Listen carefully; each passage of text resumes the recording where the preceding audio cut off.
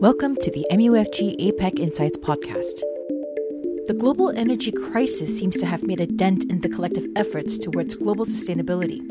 How will this affect net zero targets established for 2030 and beyond? In this episode, Matt Fennessy, Head of Global Market Sales for subsidiary Global Banking Asia, speaks with Hayley Orr, Capital Market Strategist from MUFG's New York office, who shares highlights from her latest report on the impact of the global energy crisis on ESG and the future of energy security. The following podcast is for information purposes only. It is intended for professional investors and eligible counterparties and not for retail clients. Any content should not be regarded as an offer to conduct investment businesses or investment recommendations. Welcome to the podcast. I'm joined today by Hayley Orr, our capital market strategist from MUFG New York. Hayley's joining me in person today in Singapore as she wraps up a week of travel in Australia, New Zealand and Asia, meeting with corporate clients to discuss the impact of the energy crisis on ESG and sustainability. So Hayley, welcome.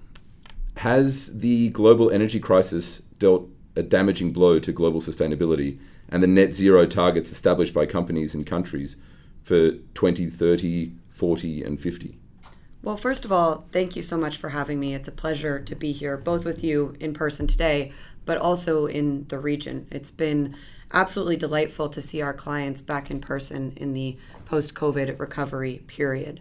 As it pertains to the energy crisis that is unfolding in Europe and having implications across the broader global economy, the short answer is yes, you're seeing a reversion back to old economy fuels, a reversion back to the use of coal, a 50% increase in the imports of LNG into the European Union, the reversion back to nuclear in places like Germany, with the European Union adding nuclear to their green taxonomy.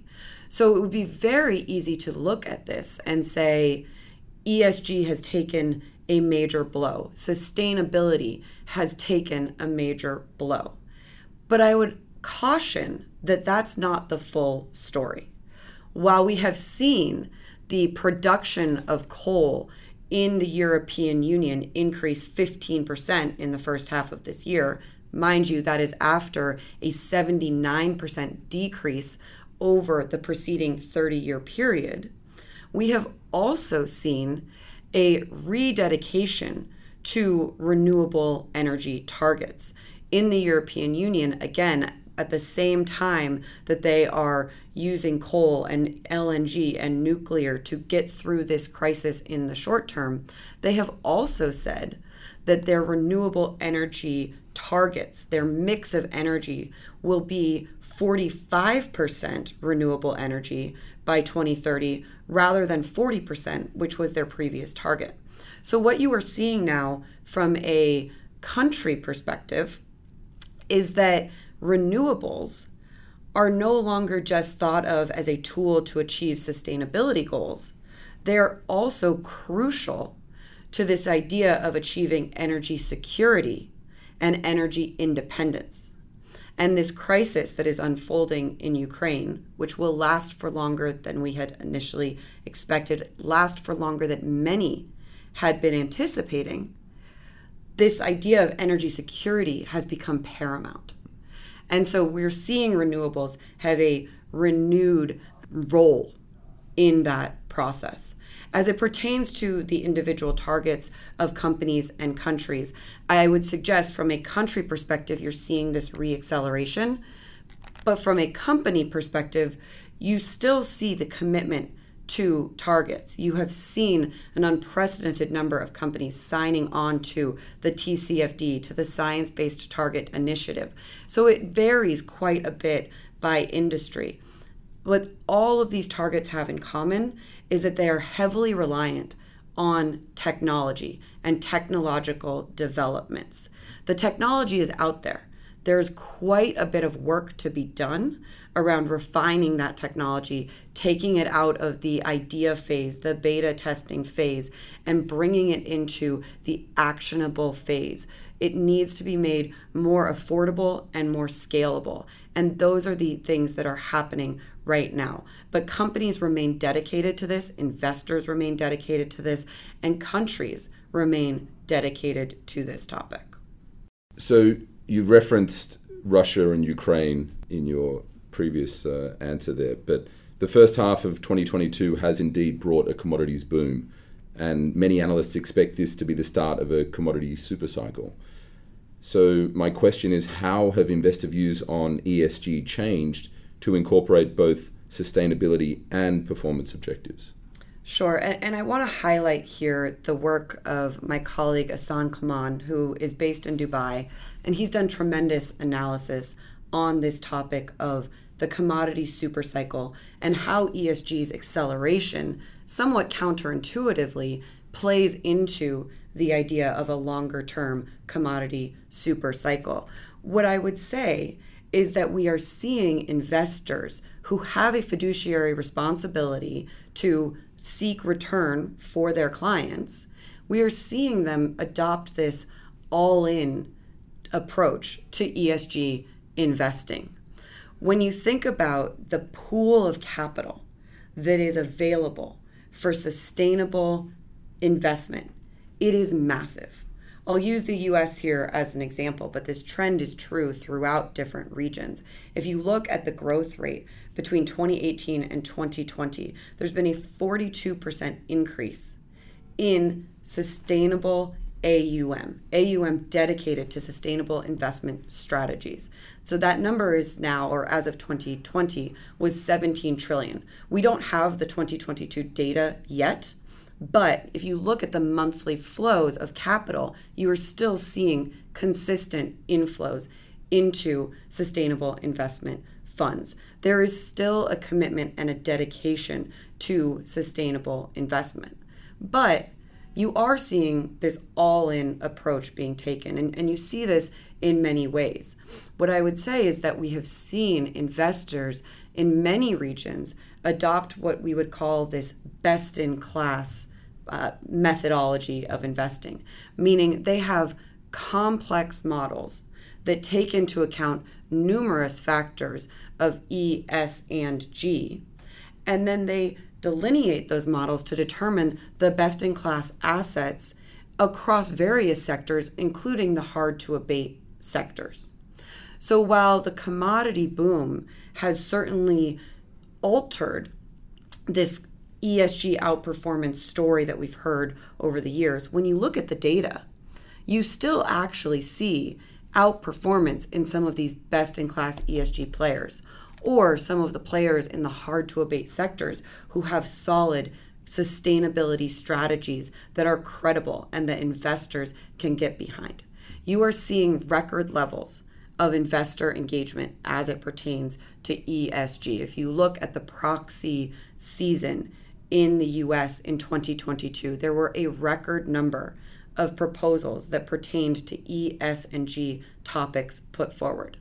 The number of those proposals that got yes support, over 50%, so the number of proposals that were passed declined from 2021, but you're still seeing that engagement. You're still seeing shareholders who want to take an active role in guiding companies on an ESG enforced topic. So this is something that is still very important to the investor base and still important to the corporate base. So in the past 4 to 5 years, the ESG regulatory dynamic has certainly accelerated rapidly. So are there hurdles on the horizon that could change that trajectory?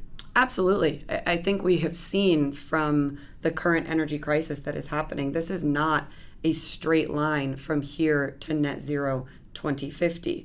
We've known for a long time not only the technological hurdles that are put in place, but also the distribution of capital into this topic. The capital is out there. The capital pool, as I've said, dedicated to this topic is massive, but the investment needed is also massive. So let me start in the U.S. here. In the U.S., we have the midterm elections coming up in November, and then after that, 2 years later, we will have another general election where President Biden will be up for election. And it is possible, it is far too early to prognosticate, but it is possible that we have a Republican in the White House and we have a Republican Congress in the future. And in that case, depending on who the candidates are, the platforms that they run on, you could certainly see changes to the regulatory dynamic in the U.S. In the U.S., we have passed the Inflation Reduction Act through Congress. President Biden signed that in August. It was a landmark piece of legislation as it pertains to climate and the investment needed in energy efficient technologies. But President Biden has also done the vast majority of the climate agenda via the regulatory channel. And if a new president comes into office, that president will have the ability to put in place a whole new set of regulators. And what the agendas of those regulators will be is not yet clear to us. What I will say, though, is that the momentum of the last 4 to 5 years is not something that we expect to halt abruptly. So you could see changes to the regulatory dynamic. You could see changes to the political dynamic, but you still have a commitment to this from the investor side, from the individual side, and from the employee side. And corporates have done a phenomenal ability on a global horizon to continue the momentum of this topic despite differing and changing regulatory dynamics. So we do expect that momentum to continue. The other thing that I would mention on this topic, and I mentioned before, the financing that is needed for this. At COP26, one of the major topics that was discussed was this idea of financing the energy transition. You have a divide between advanced economies and emerging economies, where many emerging economies have relatively small emissions relative to advanced economies like the United States. And yet those smaller economies are bearing the brunt of a lot of this climate change and a lot of the damaging effects of climate change. And so the question comes up very naturally, who is funding this transition? And I think we'll see this topic be one of the primary focus areas of the next COP27. And we will see this idea of emerging economies seeking advanced economies to tell them or to provide the capital that is necessary to really make this energy transition a just one. There are a lot of challenges ahead.